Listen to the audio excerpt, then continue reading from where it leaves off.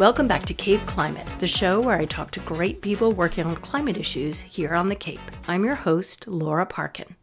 This time, we're going to be talking to Erin Perry and Danielle Donahue of the Cape Cod Commission about their Climate Ambassadors program. When I think of the Commission, I generally think about their regional planning work. So when I first heard about the Ambassadors program, I wanted to learn more. Turns out it's a climate program geared towards high school students. And it looks like a fantastic opportunity for any young person interested in climate, the environment, or wildlife, and interested in learning how to take some action. In fact, if you have kids or grandkids in high school anywhere on the Cape, they're eligible to apply. So stay tuned for the next cohort, which should be at the beginning of 2025. After that conversation, I'll circle back to give a very brief update on the Coastal Resilience public meeting that took place in Provincetown on January 31st. Thanks so much, and here's my conversation with Erin and Danielle.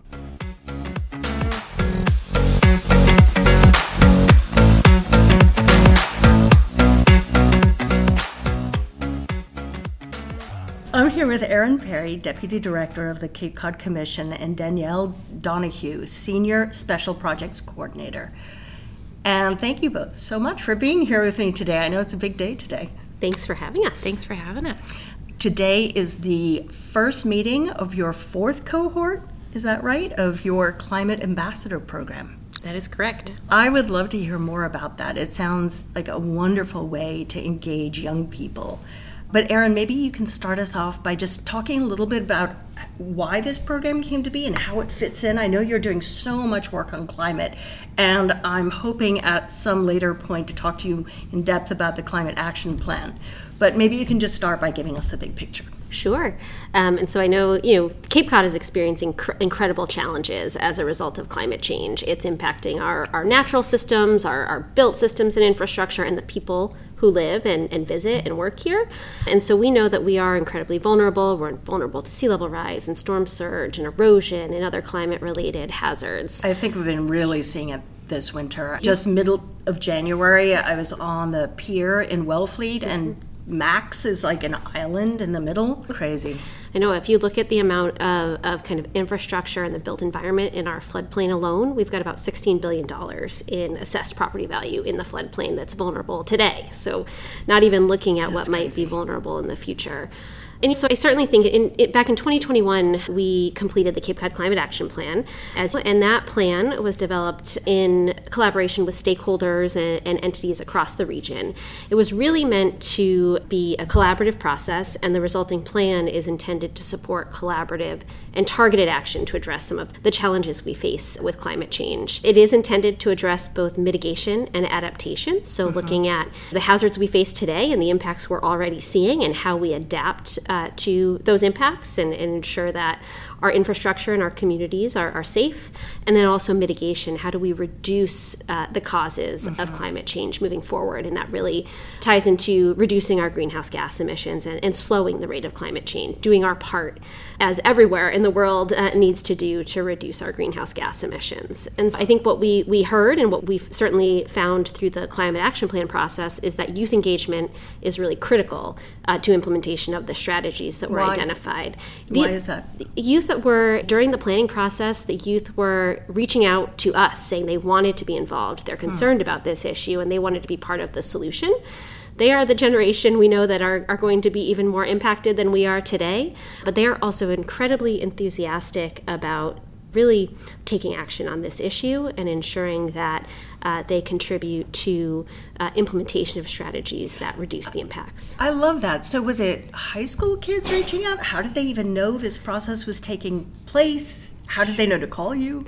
Sure. So it was high school students reaching out. There are other programs on the Cape that do engage students in some of these issues. Yeah. And we can touch a little bit on those as we get going. But then there also was an active effort during that time to incorporate more climate-related issues into educational curriculums. So there were some students who were actively involved in this with our legislative delegation and at the state level who were trying to advocate for that change and incorporation of those issues. So I believe they found us through that process. And students are busy. It's not the easiest thing for them to participate in terms of public planning processes. So we really wanted to find a way to be able to incorporate them into the process and then provide a program that could help connect them with other resources. Where was since you just said there are other programs, climate programs engaging youth, what did you see was missing that you designed this program to address?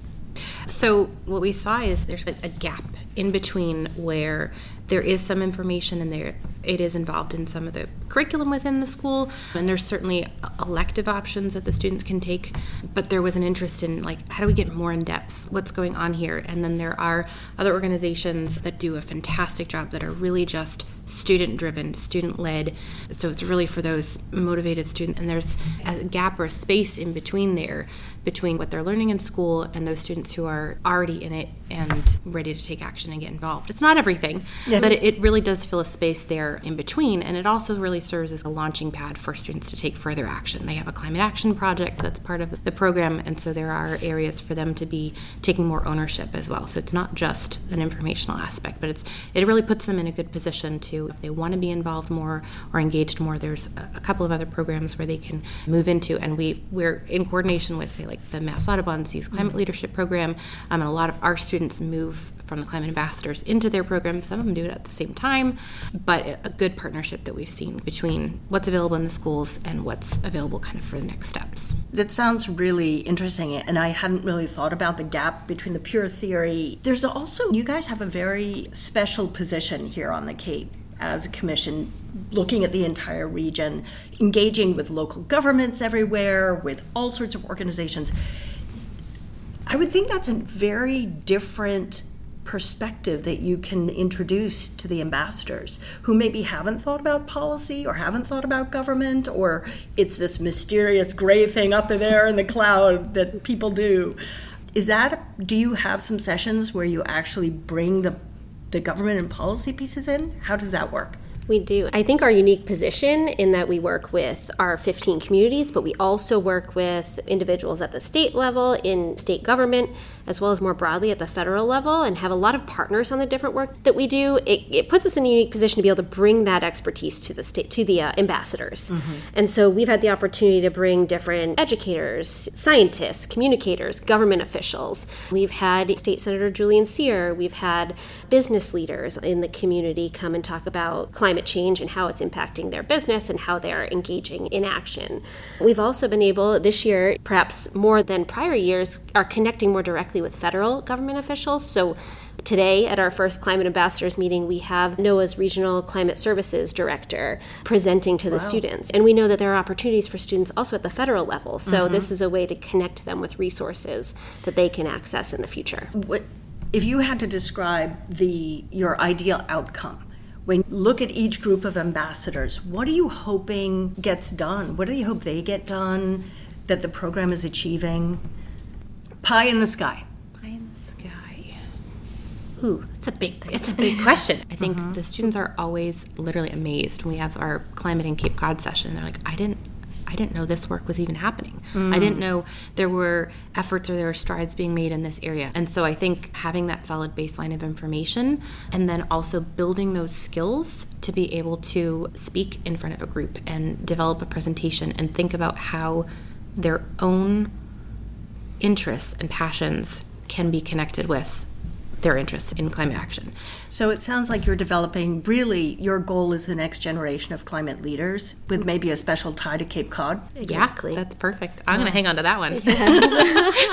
I think that last piece that you mentioned is one of the most important kind of outcomes, is that the students can see themselves, even though they have widely different interests or strengths, that they can see themselves participating in some way to address climate change in the future. And I think even more simply, maybe, and I just hope that our climate ambassadors, and I think we see that this does happen, that they tell their peers about the program and about what they learned, so that they really are serving as ambassadors around this issue, that they are engaging others to learn more and to be more engaged on this issue too. That sounds great. Okay, so let's dive into the nuts and bolts. How actually does this program work? Yes, so they do have to apply. And it's for 9th to 12th graders, is that right? Yes. Yep. So high school students can apply. It's open to anyone on the Cape and Islands. Actually, we had someone from Martha's Vineyard participate in our first year, which was the beauty of a virtual program. So they do have to apply. They do have to write a small, I'll say a brief response as far as their interest in participating in the program, their baseline of information, what do they know about climate science and what's happening. And they don't have to have any knowledge. They don't have to be engaged on this issue. We just want to get a feel for... What are you looking for then? We're just trying to understand a little bit about them and where they are. That helps us as we're structuring the program as well, because we're looking for a group of about 15 to 20 students. So it's something where we can break up into small groups and they can talk with each other and a facilitator, but we also want to understand where everybody's at.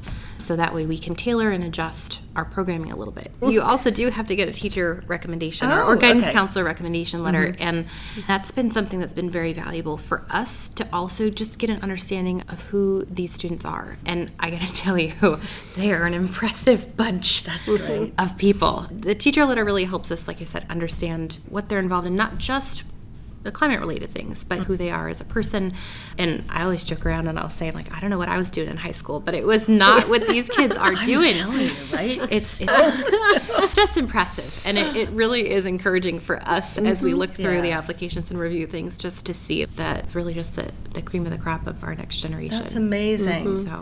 So who does the selecting?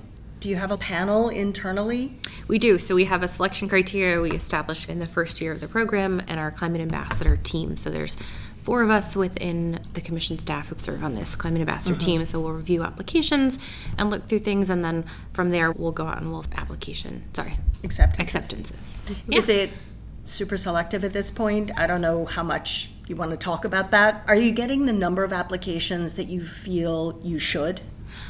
I'll say this: the first year that we did the program, again, we were figuring things out, and it was modeled after another program that I think had actually taken place in Somerville, and the feedback had been to have a real small group, so to have 12 to 15 people involved in this program, and we had over 40 applications come in. We had to adjust our expectations and our intended planned structure, and I think we had about 18 or 20 students that we had let in. I will say that first year was also unique because it happened during the pandemic, right, when there was nothing else going on. Right. And so we were a virtual program. People could participate. Like I said, we had someone participate from Martha's Vineyard, which was really cool. But there were no other activities and no other kind of constraints. And so now I think the thing that we do see is that we try to fit the program in as best we can in between when sports are and in between all of the other involvements and activities of these impressive high school students. Right. So we have had less applications than our first year, but still I think a robust interest as well as a distribution across the Cape. That is my next question. That is one of those factors that we look at, is we want to have a range of students from all across the Cape, and we do, from Nauset and Monomoy all the way down to Falmouth and Bourne. Some of our students actually live over the bridge, and they might be going to one of the charter schools. We have private schools. We've had both of the tech schools send students. So that's great. It's really, really a good range, and a good range across the grades as well. So yeah. We've had about 80 students. So since we embarked on the program in 2021, we've had about 80 students that have went through it, including the 4th cohort. There does seem to be robust interest. And that's represented, I know you touched on the different school districts in part, but it's represented 15 different schools in total. That's wonderful. So it is pretty broad in terms of its geographic representation. That's great. And then once you're accepted, what happens? What's the program structure? Sure. There are meetings basically every other week. So we have either 8 or 7 sessions typically in the program. This year we have 7 sessions, and so we'll meet essentially twice a month. and we'll send an outline to them of the topics that we're covering, like I mentioned before: climate science, climate at Cape Cod, equity issues, communications, advocacy, and policy. And for this year, it's a hybrid program, so some meetings are in person and some meetings will happen virtually, which hopefully gives the students some flexibility too. It's really nice to be able to just hop on the computer at this point and not have to worry about rides and driving and whatnot. But there's also a lot of value that we found with meeting in person, and not just for us to meet them, but for them to get to know their peers and to recognize that there's interest and there's engagement in this across the region. That's been really cool to see some of those relationships. Yeah. You're in Falmouth and you're in Monomoy, but that shared interest is there. And so we have 7 sessions and each one of those meetings is broken up. We try to keep things moving. Okay. We try to keep it moving. We always bring in expert speakers. Erin had mentioned that before. So we're having speakers who are topic experts, or they're working in the field. We're helping to facilitate those sessions, but bringing in, say, in our first meeting, Ellen McRae with NOAA to provide that climate science background information. And then we typically will work in small groups as well. So we'll hear from an expert speaker, try to keep it as brief as possible. We're talking like less than 20 minutes. And then we'll work in small groups, or we'll do an activity, or we'll have different discussions and just, again, try to get things moving from there. So they're hearing from someone, but they're also participating as well. I love that exercise you explained where you have them participate in something or make decisions based on different perspectives. Can you talk a little bit more about that one? Sure. So that's an exercise we've used in our climate equity session where, like you just mentioned, we give a persona or kind of a character to each one of the students, and it's just really basic information. What character? We've looked at a policy issue. So we've looked at, say, EVs. Okay. We've just invented one where it's like everyone needs to have an EV by a certain date.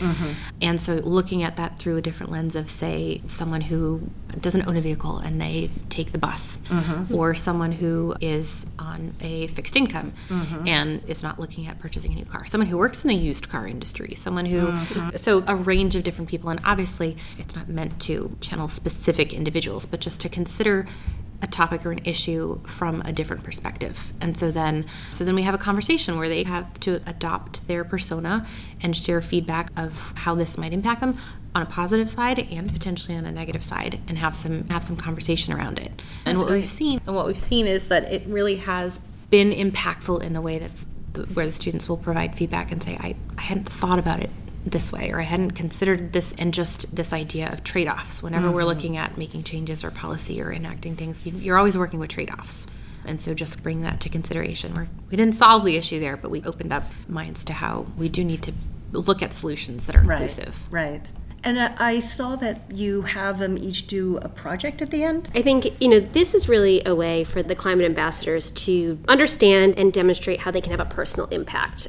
Either at home or in their school communities. And it's not meant to be like a huge project or anything that's too burdensome on the students. We know they're incredible and they're engaged in all kinds of things. So we want them to just understand how they can connect to this issue personally.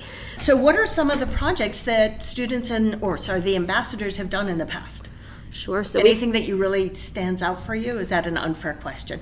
No, I think there are a lot of really great projects that have stood out. All of the students work really hard on their projects, and they run a range of perhaps those that are more creative or oriented in the arts or communication to those that are far more analytical. And so just to give you some examples, we've had students who have engaged in development of a youth-focused climate news platform, a proposal to create algae farms to mitigate the impacts of climate change. We've had a program developed to collect unused food from local restaurants and compost it. We've had an after-school climate change club that was created to encourage peers to take action.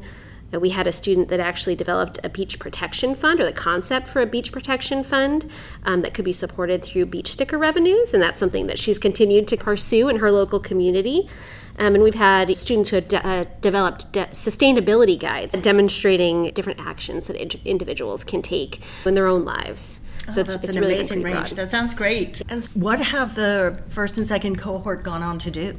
We don't really track them, but I think we could say in each year that the program is developed, we have asked students to come, and it might just be 1 or 2 students, but to come back Okay. and talk to the climate ambassadors about their experience in the program or what they're doing now. Like Danny mentioned, there's the Mass Audubon Youth Climate Leadership Program. So if they're participating in that program, which we have many students who have went on to, perhaps come back and talk about what they're doing there, or encourage students to participate in their Youth Climate Action Summit. So we do try to integrate the students, the ambassadors, into perhaps the next year's cohort. In the future, how do you envision this going? I think this was a very new effort for us at the Yeah. Commission. We hadn't run kind of these youth-focused or oriented programs in the past. And so I think moving forward, we continue to adjust the program and we look for new speakers or timely topics or projects to bring into the students' meetings. But as long as students continue to express an interest in participating, I think we're looking to continue the program, because I think it's really important that kind of the youth are engaged and informed and able to connect with their peers who are interested in this topic, so that we build that more informed and engaged community in the future. It's funny that you should say that the Commission hasn't done youth programs. I think that's what caught my attention. Because I'm used to the plans and the bringing stakeholders together and the data and the research, and then I thought, a youth program? That's so great. And I think climate is the issue that really brings the importance of engaging youth to the forefront. There's, I think, an argument that youth provide really important perspective on all the issues that we're engaged in, but climate is an issue that they are really wanting to support action and take action on. And so that outreach from the youth, I think, is what really helped spur the program and get it going. And I'm wondering what you're seeing in the ambassadors, and if you see any change by the end of the program. I'm wondering if gaining more information, seeing, as you said earlier, oh, there are a lot of people doing great work here. Okay, it's not just barreling into the disaster. And I'm also wondering if they feel more empowered and if that's at all helpful. Have you noticed anything like that? Even a change in what they're talking about? I would say I think so. I know we are really aware and intentional during the program about, like you mentioned, this existential dread. And it's something where, we give space within the program to talk about what are your feelings. That's literally one of the discussion questions that we have is, what do you feel about climate change? What are your kind of emotions connected to it? And we've heard a lot of times that there's very real anxiety related to what's coming, what's going to be there for them, and I think a lot of it is related to what they perceive as, or realistically, is a lack of action currently. And so we talk about that in the beginning, and we do intentionally have a kind of a positive, action-oriented approach to the program. So we're not looking to present the information of what's going on in the world and what's happening in a way that is intended to bring you down, but it's meant to be like, here's where we're at, and then looking at the ways that we can be involved and take action and make meaningful choices and meaningful action. And so I think what we do see is by the end, and everybody's at a different place. I'll say everybody's certainly at a different place, but we are intentionally a positive, forward-looking track. But I think the climate action projects really are impactful there, as well as hearing from all of the different folks who come and present on the different topics. But I think the climate action projects probably really make that connection with them, where they see a place for their own skills and their own interests, and how that can connect to taking action. I think that you can't leave that without feeling a little bit more empowered. I think that's wonderful. Danny, what brought you to this work? Special projects coordinator encompasses so many things. I've got to admit, it's one of the favorite titles I've ever come across, because it just sounds like you get to work on fun things and diverse things. I do, and that's what I love about it. And so I am involved in a lot of the Commission's stakeholder engagement work. I do a lot of work with our plans and formatting and design work related to what we put out into the world. But yes, I do a lot of work on our stakeholder process side. So that's how this one came up. But it's certainly not just me. There's a whole team of us that have been engaged and done a lot of the legwork in as far as setting up the program and looking at other examples. We also had worked with not just the example program that we were referencing before, but also talking with different teachers and school administrations and seeing even nuanced things of when's a good time to actually run the program. That's great. Yeah, it's worth to maybe just talking a little bit about the fact that these students have incredible teachers and counselors that are encouraging them to participate in this program. Mm-hmm. And we try to connect with them periodically throughout the cohort as well, just to give them updates, invite them to the student presentations at the end of the session. And just to note that they have some incredible people who are supporting them at the schools as well on this issue and in the work that they do as students. So Erin, I noticed that you got a master's in marine affairs. Yes. And I would love to know what that is. I'm sorry to be so ignorant, but it sounds really interesting, and I don't know what it is. Everybody asks that question. Really? It's really about coastal and marine policy and governance. Okay. It's really policy oriented. But is it coastal? Is it actual ocean policy? Ocean use? It can be both. It's fairly broad in terms of the issues that it covers. So my area of focus was more on coastal issues and estuarine issues. So I focused a lot on water quality and the impacts of land use on water quality and policy around that. Were you custom designed for the Cape Cod Commission? I don't know about that. I started as special projects too, so it was definitely, it definitely fit. I fit well, I think. But I did start here working on those coastal issues around water quality and how our land use and wastewater in particular impact our coastal water quality. That's a huge project. And you've got that plan and implementation going really well now, which is fantastic. Thank you. Everybody asks what marine affairs is. That's funny. But it's great. And Danny, you're a native. I am, yes. Born and raised. Right down the street. Right down the street. That is fantastic. Yeah. It's a beautiful place to be. I always tell my husband, like, why would you want to be anywhere else? Exactly. And it must feel good to be engaged in this kind of work for the place that is your community. Yeah. That was one of the reasons why I had wanted to work at the commission, was just it makes a difference. The work that the commission does makes a difference here. And I appreciate that, and I like being a part of that. And we appreciate all the work you guys do. Thank you.